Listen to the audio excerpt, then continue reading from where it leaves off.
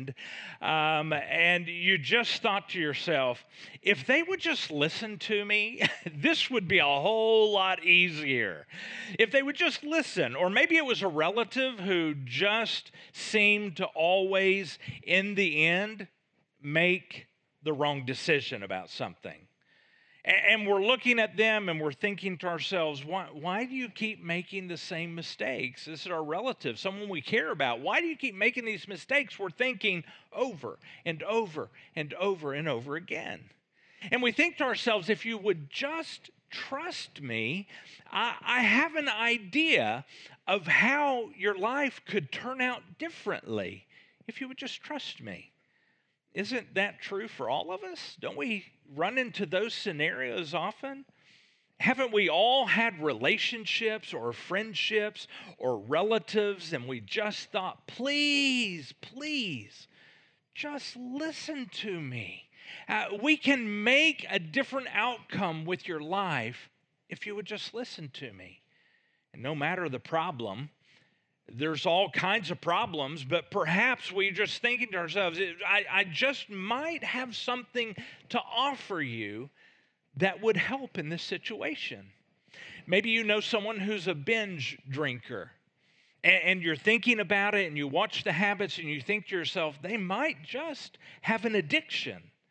And we know, as you're thinking, we know places that could help them get into recovery and begin the recovery process. Or maybe it's someone else in your family. They're just in and out of relationships. Or maybe it's just a friend of yours and you watch and they're in a bad relationship, out of a bad relationship, right into another bad relationship, in and out and in and out, and all these bad relationships. And you think to yourself, I don't know what's going on, but I do know this. They've got a bad picker. Their picker is busted. It's broken. They just don't know how to pick. Something is wrong with the way they pick people to be in relationship with. And you think to yourself, there must be possibly inside of them something that's broken inside. And you think if they would get that looked into, maybe a counselor or someone, a Christian counselor could help them kind of work through something, then maybe they could pick better. And you think to yourselves, man, I wish they would listen to me. Or maybe they come to you with yet again another problem, and they ask for your advice. And so you give them an answer that you really feel like could make a difference. And then they go away and they don't listen to you at all. And they ask for it and they don't listen. And we think to ourselves, wow, if they would have just taken one of those steps that we talked about, then things would at least be getting better. Maybe someone has a money problem. And you're watching, they're close to you, you love them, but they are in over their heads. There's too much money going out, or there's too much money going to all the wrong places, and that doesn't leave enough money to go to the right places. You might know someone who has a problem with pain pills prescribed. Maybe they're overused or not taken properly, and they have become dependent. No matter how much you talk to them, this person you love, this friend, this family member, when you're done, once again, it seems they didn't listen at all. And I mean, in the conversation, it sounds a lot like this. Yeah, you're right. I know. Yes. Yeah, I know. Yes, you're right. I've got to do that. I've got to change. And then nothing changes. So this morning, we're going to take things just a little bit differently, the way we normally do. And here's what we're going to do. We're going to present to you this morning some truth. And it's truth that can make a difference in our lives in different ways. It's just some good, old, solid advice. And it's from experts, not from Harley. I'm not an expert in this, but it comes from experts. But then, this is the interesting part here, then we're going to see how this expert advice did not originate from the experts at all. And so I'm going to let you know where it originated from. And then we're going to show you where this not only comes from, but we're going to show you how this advice can ultimately impact our lives. That's where we're going with this. So hang in here with me. I'm going to first give you some expert advice. I'm not the expert. We got this from experts. And this is before we ever jump into this amazing collection of biographies and letters that have all been combined together and into what is called the New Covenant. So we're going to jump into this advice first, this human relationship advice. And here's the thing. Not only are no perfect people allowed, which has been the name of the series, No Perfect People Allowed, but when you look, you find out there are no perfect people even around. I'm not perfect, you're not perfect, and all those people around you that you are in relationships with, friendships, families, spouses, none of those people are perfect either, and that makes for some really messy relationships. That's the reality. And we know this because we have lived this fact over and over and over again with all of our relationships. So, how do we survive these less than perfect relationships? So, we're going to present to you this morning some advice from the experts, and we're going to present them in terms of laws. They're not really laws, but we're going to call them relationship laws. Now, this law implies that someone out there with authority set up a particular way for something to function, in this case, a relationship. And so as we get started, let's just assume, if you could do that with me, let's assume that they are correct. All right, let's assume that these laws are correct. They're not way out there. They're not far-fetched. So it's going to be an easy assumption that these are correct. So we can assume that some expert, someone with expert knowledge on this topic of relationships, has said that over the course of human relationships, it appears that this law has always been true. Really found any exceptions to these laws. That's why they can call them a law. So let's assume that these experts know what they're talking about, all right?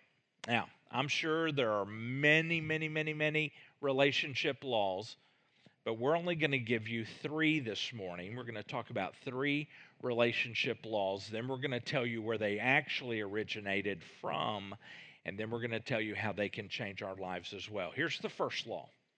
It's called the law of power. Every relationship has some amount of power, and that relationship has that power, and that power is used in the relationship. It's used for good or it's used for bad. Now, here's what the law of power implies. The law of power implies that relationships only work well when that power is recognized and used properly. So if I try to use my power to force you, or to nudge you, or to move you in the direction that I want you to go, then I am misunderstanding the purpose of power in a relationship. And I'm going to be miserable, and you're going to be miserable too. The law of power says, I have power over and control over just me. Let me say that again. The law of power says, I have power over, control over just me. You see, it's called self-control, not spouse control, not other person control. And I want you to understand that this power over situation, we're talking about relationships between adults. With children and teenagers, they are in the process of becoming an adult. And so this power structure and all these laws, they interact differently with dependents than they do with another adult. But this is called self-control, not other person control. Now, the law of power teaches that we must recognize what we have power over, which is me, and we must use that power, which is power over me, in a redemptive way, even in the lives of other people. Because I don't have power over you. I only have power over me. Let me give you an example. Let's say you have an adult child that mishandles her money. Maybe you have an adult child that doesn't keep a job, okay? An adult child, maybe she mishandles money, or an adult child, maybe he won't keep a job. And you constantly find yourself having to bail them out. They get behind on the bills, you pay their bills. They get behind on a car payment, you catch them up on their car payment. The car breaks down, they haven't been saving any money, so they have no money to repair the car, you go repair the car. You continue to find yourself bailing them out so that they can make it, all right? The law of power recognizes that I don't have the power to make my child set up a good budget and follow that budget. I don't have the power to do that. I only have power over me. I don't have the power to make my child keep a job. I don't have that power. They have power over themselves. I only have power over me. And I only have power over what I do and what I choose. So I'm faced with a choice here. Am I going to continue to allow them to make bad decisions by me paying their bills? See, I don't have power to make them pay their bills. If they don't pay their bills, we talked about this this fall.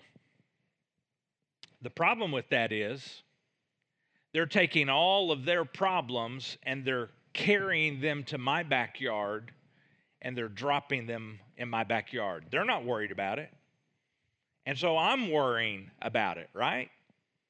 They're not worried about it. They may be, but they've taken all their problems and dropped them in their yard, and they want you to handle their problems while they go off and do what they want. They want to continue to not work. They want to continue to spend the money the way they want to on the things that aren't bills. And they want you to handle those bills for them, right? So they take all their problems, drop them in your yard. I don't have the power to make them get a job. I don't have the power to make them spend their money more wisely. All I have the power is over me. And so perhaps I make a decision to take all of their consequences from their decisions and to place them back in their yard. That's all I can do.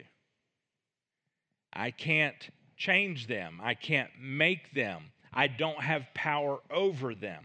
And the more I try, the more miserable I get. And the more miserable they get. So this law of power says I must recognize who I have power over, just me, and I must use that power in a redemptive way. And that redemptive way, in this case, for me, would be to take their consequences and instead of me paying for them, to let them have their own consequences. Because I only have power over me. And so I have to make a choice. What am I going to do? That's the first one. That's just one example. Here's the second law. So that was the law of power. The second law is called the law of respect. Law of respect. Now, this is pretty specific. I'm sure it would involve other things, but here's what this law is really about. It simply says that I must respect the no, the N-O. Now, this is closely related to the law of power. If I choose to not try to develop power over you, to nudge you, to force you, to get you to go in the direction I want, to bend you in the way I want you to bend, to get my way or the way I think you should live, I choose not to use my power that way because that's a misuse of power. So I have to respect your no when you say no. I must respect the no. That doesn't mean I like the result. It doesn't mean I agree with the fact that you just said no to something that I think really would help your life and change your life, but I have to respect the no. It doesn't mean that I'm good with the end result of what's going to happen because you said no. It doesn't mean I'm good with it. It doesn't mean I agree with it. It simply means I respect your right to choose for yourself. I respect the no. I may not agree with that, but I respect your right to choose. So, the addict says, I don't want to change. I don't want to change. And I don't have the power to change them, right? I don't have the power to make them change. I don't have the power to force them to change because I only have power over me and power over what I do and what I choose and what I say. So, since I don't have power over you, and I'm not going to try to develop that or exert that, that's a misuse of power. I only have power over me, and I need to respect your choice to say, no, I don't want to get better, or no, I don't want that. Then now, as a parent or as an adult, I have a choice to make. See how this is closely related to the law of power. I now know I only have power over me, not power over you. So maybe when an addict that I'm in a close relationship with gets in trouble and they end up in jail, maybe because I don't have power to make them change and I have to respect their no, that they said, no, I don't want to do this. I don't want to go to rehab. I don't want to do this. I want to use heroin. I don't want this. No, then maybe I don't rush over and pay their bail to get them out of jail. Does that make sense? Because I respect the no, now I have a decision to make, and it involves power. What am I going to do with my power? Am I going to bug you and nudge you and try to bend you to force you to do what I think you should do? No, that's a misuse of power. So now I have to make a choice. Maybe instead of me having the consequence of their decision, which is I've got to rush over now and pay their bail, maybe I take that consequence and I place it back in their yard. It is the law of respect. Now, I'm sure there are many, many, many more relationship laws, but we're just talking about these three today. The first is the law of power. The second is the law of respect. And here's the third. It's the law of responsibility. The law of responsibility says, I'm not responsible for you. I'm responsible for me. Don't these all blend together very nicely? I'm not responsible for you. God has not given me that responsibility. I am responsible for me. Again, it is called self-control. It is self-responsibility. It is not responsibility for everyone around me. So, while I'm not responsible for you, here's a very important distinction. I am responsible to you. Not for you, but to you. You see, I can't do something for you that only you can do yourself. As a parent to an adult child, You can't do something for them that they can only do for themselves. We try, don't we? We have tried, haven't we? It doesn't work. You see, this even appears to be a line that God Himself doesn't even cross. To do something for you that you are responsible to do for yourself. And this line is called, that God doesn't seem to cross Himself even, is called freedom. But I am responsible to you. I'm not responsible for what you decide, but I am responsible to you for how I choose to respond to you. Am I going to respond by making it easier for you to keep doing the dangerous and the damaging things that you're doing? Am I going to respond by making it easier for you to continue that behavior or those decisions, that line of thinking, that path that you're walking down?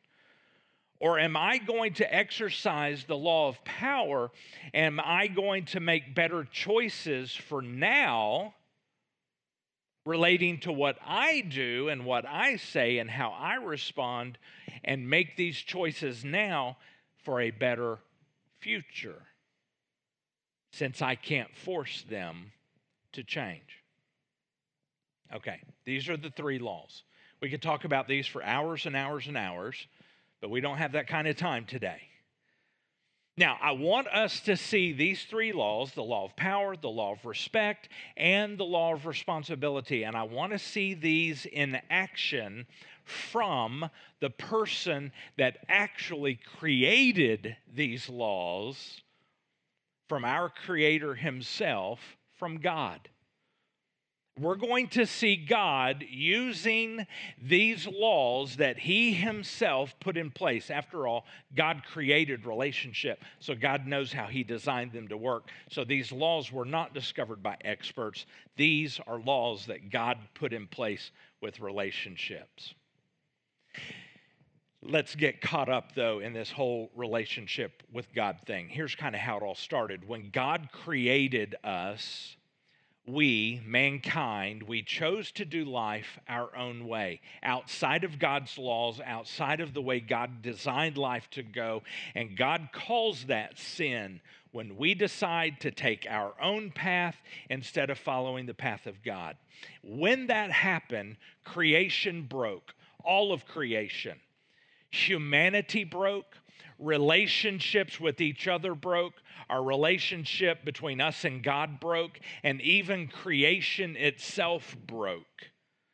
Things in creation that were perfect suddenly started going wrong and bad, not the way God designed. That's all a consequence. Now, this was no surprise to God. God knew this was going to happen. He created us anyway because He loves us and He wants a relationship with us. He created us anyway. But God knew that the only way to fix creation would be for God Himself to offer a fix for what we broke. And so this was God's plan from the very beginning. Before creation, God had this planned out. He knew after it broke, He Himself was going to step out of heaven and put on the flesh and blood of man, and He was going to come to His own creation and live life as a man. And that man, His name, God Himself, as a man, His name was Jesus. Completely God, at the same time, completely man. And so He stepped out of creation, stepped onto this earth as Jesus, and He came here to fix creation, to offer a solution to the problem that we had no solution for. Now, we've been looking at these laws, 3 of them, and we've looked at how they impact us and another person. But what I want to do right now is look at how these laws still operate between us and between God, between you and God, between me and God. These laws are still in effect. Now, while we don't understand the totality of this, we have a picture, a glimpse, a little bit of what it's like. Now, to get an idea of how this functions, we're going to go and look at Jesus, who is God, as a man, completely God. And we're going to look at the interaction Jesus had with one specific person. Now, we find this biography, we find it in the book of Matthew. Matthew wrote from this firsthand experience. He was there as this happened, and he recorded it in a biography about Jesus. Matthew chapter 19, and we're going to start with verse 16. Teacher, what good deed must I do to have eternal life? So he wants to have eternal life. He understands the concept that there is more to this life than what we experience right here. After death, there is more, and it never ends. He said, what do I do to experience that the way that you have designed it to be experienced? What do I need to do? In verse 17, Jesus says, well, why ask me about what is good? Jesus replied. Now, there's a whole lot to that statement. We don't have time to break it down. He says there's only one who is good. But to answer your question, if you want to receive eternal life, here's what he says: keep the commandments. Now, please note, Jesus has not yet died on the cross. The commandments are still active at this very moment. Keep the commandments. And the guy says, verse 18, okay, which ones? The man asked Jesus. Now, today, even a Jewish person, I know about the 10 Commandments. Keep the 10 Commandments. But here's the truth. The 10 Commandments were actually just a summary of 613 laws found in the Old Covenant. And so really, it's a legitimate question. He's saying, okay, teacher, of these 613 commandments, which are the ones that I really need to pay attention to? That's what he's asking. It's a fair question. If I'm going to get this right, which ones do I need to really pay attention to? And Jesus has an answer for him. Here's what he says. Jesus replied, okay, then, you must not murder. And he's going through this list in his mind. Okay, not murder. Check. Haven't killed anybody yet today. No murder. You must not commit adultery, Jesus said. You must not steal. You must not testify falsely. And he's going on. And the guy's going, okay, I'm taking it in. Verse 19, honor your father and your mother. And then he says, love your neighbor as yourself. And this guy's thinking, okay. Verse 20, he said, he's been checking them off as Jesus goes. I've obeyed all these commandments. The young man replied. I think it's important that we hear young man here. I've done it all. Listen, nailed it. I did it. Man, what are you talking about? No perfect people allowed. I am nailing this. Wah. He said, I've got it. Man, I knew it. I was just making sure. I knew it. And he ends it and he says, well, what else must I do? Well, that was a bad question. Verse 21, Jesus told him, if you want to be perfect, now don't misunderstand that word perfect. He's not talking about flawless. This word translated perfect, here's what it means. It means if you want to be complete. Jesus said, if you really want to be fully mature, that's what it means. He said, go and sell all of your possessions and give the money to the poor, and you'll have treasure in heaven. Now, listen to me. This is so very interesting to me. Jesus, and we see it right here in this biography, Jesus has given this man a very specific next step. He asked for it, and Jesus gave him a next step. And listen to this. It is a next step that we don't really see him give to anybody else that he has a conversation with that we have recorded in the biographies of Jesus in the New Covenant.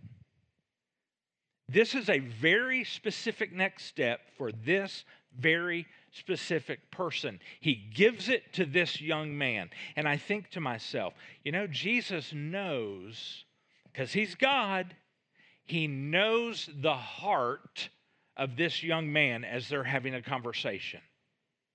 Jesus knows, as he walks up, he knows exactly what that young man struggles with. He knows exactly what that young man's strengths are and what that young man's weaknesses are. Jesus knows precisely. And in this moment, Jesus kind of cuts right through all the religious talk. Oh, great teacher.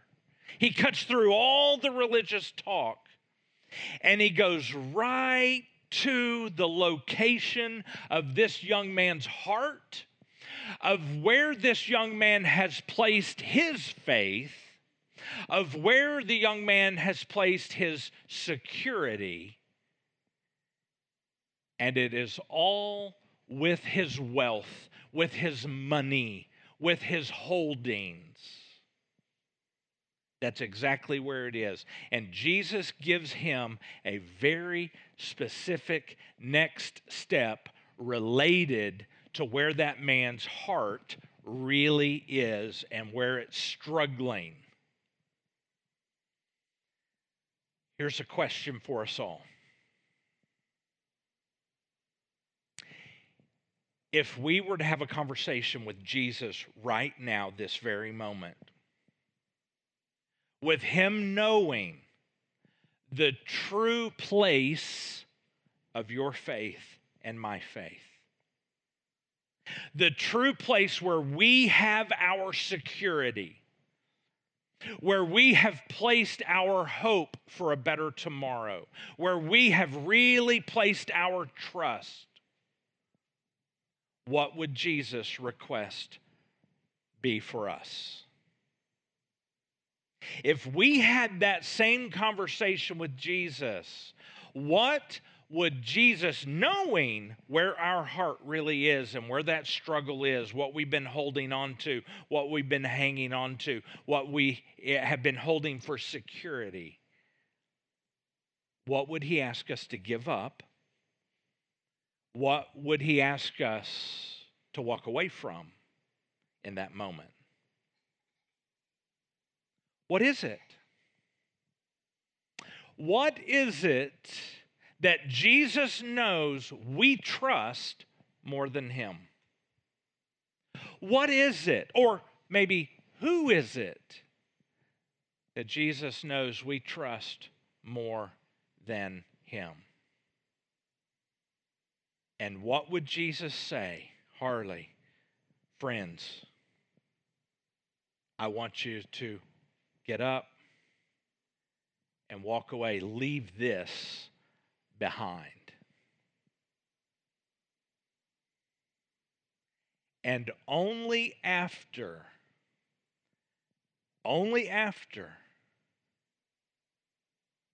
does Jesus offer this man a request into friendship with Jesus.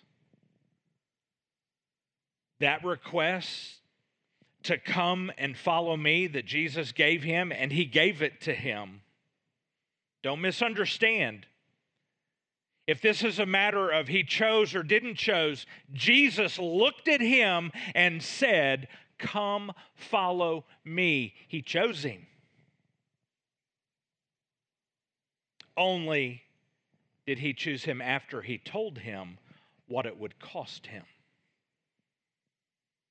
He didn't get that requirement, that step to anyone else, but he gave it to him. And now we have the response of the young man. Verse 22. But when the young man heard this, he went away. He did not follow. He went away from Jesus, very sad, for he had many possessions. The law of power says Jesus is all powerful. But the all-powerful Jesus did not try to force this young man to make the right decision, which was to come follow me. He didn't try to force him. Jesus is all-powerful and could have made him, but Jesus didn't cross that line. He was all-powerful, but he didn't force him.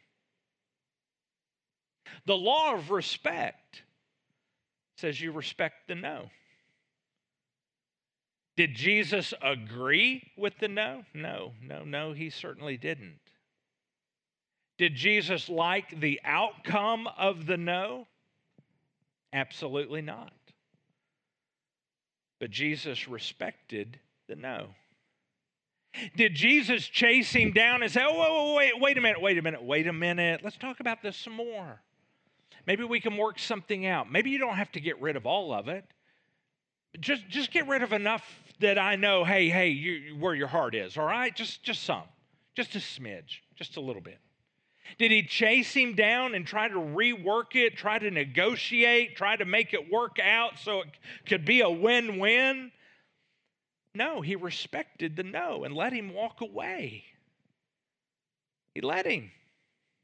And the law of responsibility says Jesus is not responsible for the decisions that young man made. Jesus is responsible for his decisions. But he is responsible to him, not for him, to him, to tell him the truth. And that's exactly what Jesus did. Oh, okay, yeah, so do this. Oh, you want to know what commandments? Okay, here we go. Do these. Oh, you've done those, you think? Okay. Well, then let's see if you've really done it. Can you do this? Because if you can't do this, you haven't done that. He gave him the truth. And then he said, then come follow me. Gave him the truth. Not responsible for him, responsible to him to tell him the truth. And that's what he did. That line that Jesus didn't cross, that line of freedom that says, I'll call you, but I won't make you. I'll invite you, but I won't make you. He allowed him the freedom to choose. He invited him into a relationship, and Jesus allowed him the freedom to walk away.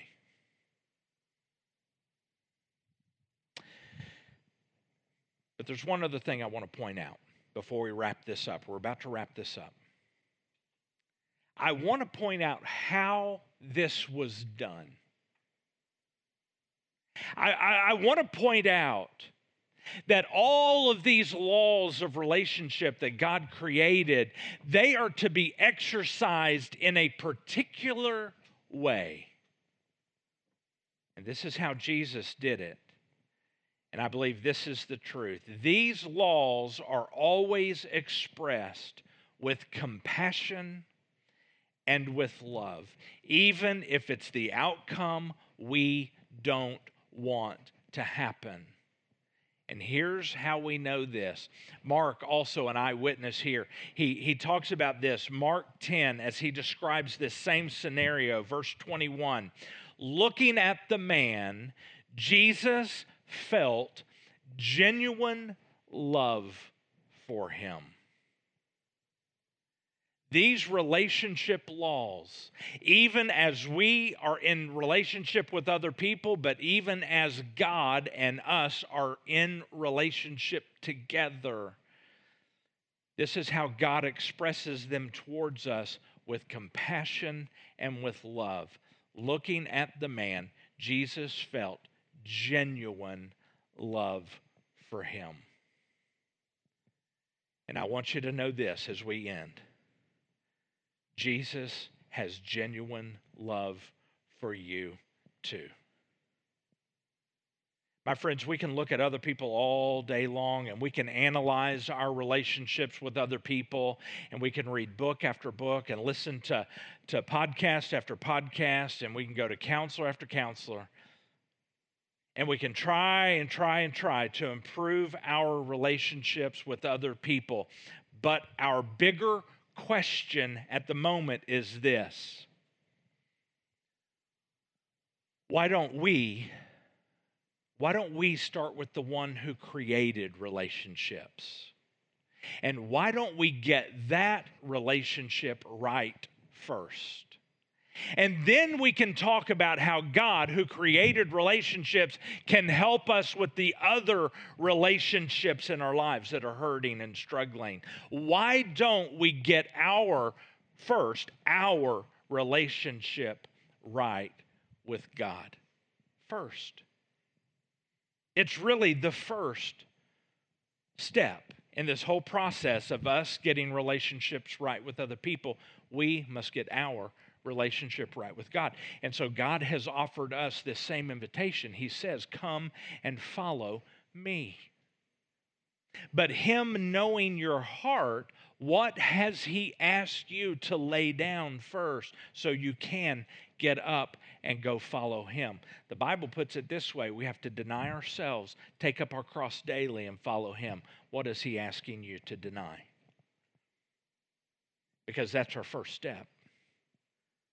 Deny ourselves, take up our cross daily, follow Him. He's invited you, and now He's going to exercise these three laws in your life and in my life. He has the power to make you, but He's not going to. He's going to respect your answer, even if it's a no. He is responsible to tell us the truth, and I believe He has. And so what is our answer to Him? And I hope our answer is this: that we will choose to deny ourselves, take up our cross daily, and follow Him. And I ask this: what is your answer?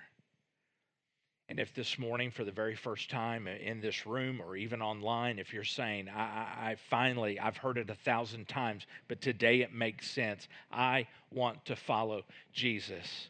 I know what I've been holding on to, and I know what I need to lay down and take up my cross and follow Him. I know what it is, and Jesus, I'm going to do that. I want to follow you. I want to pursue you. Will you do that right now? Just simply say, yes, Jesus, I'm choosing you. You died for me. You rose again for me. I'm going to go with you. I'm going to follow you. But if you say no, He'll respect the no. But I'm begging you, please. Will you follow Jesus today? And here's the next step. Number one is to follow Jesus. Here's the second one. Will you, and we can all take this step, will you read that biography of Jesus that's recorded by Matthew? It's in the New Covenant. It's called The Gospel According. Will you read that book starting? You don't have to read it all in one setting. Just read a chapter or two a day. Work your way through that book. Will you begin that process? And in that process say, Jesus, I want you to help me understand how I can connect with you eternally, follow you every day of my life. If you're making Jesus the boss of your life, that means you're following Him. Will you please mark that on your connection card right now before you hit submit on the digital card or before you turn that paper card in? We want to know if you're following Jesus. If you'll take that step with us, will you simply begin reading that biography of Jesus written by Matthew called The Gospel, the Good News according to Matthew? And I hope and I pray that you will be back here with us next week as we begin a brand new series. And I promise you this, the new series we are beginning has the potential to change your life by changing your perspective of God forever. And if you have someone in your life who's struggling, they need to be sitting beside you from the very first Sunday of this series all the way through. It's 6 weeks long.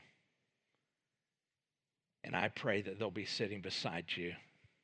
If you're listening online, you call them up and y'all listen together at the very same time at 10:30. This series has that potential. So my hope is you'll follow Jesus Christ.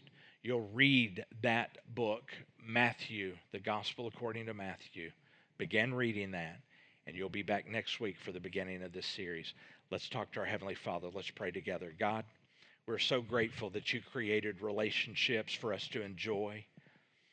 And God, we're so amazed at what you're doing in our lives at Stuttgart Harvest Church, and we are so excited about what you're going to do in the lives at the church in Malvern.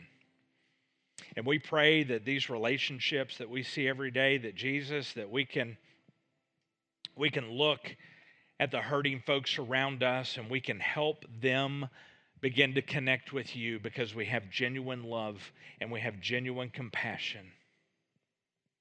Thank you for giving us the opportunity to meet people around us and to love them and lead them every day toward you.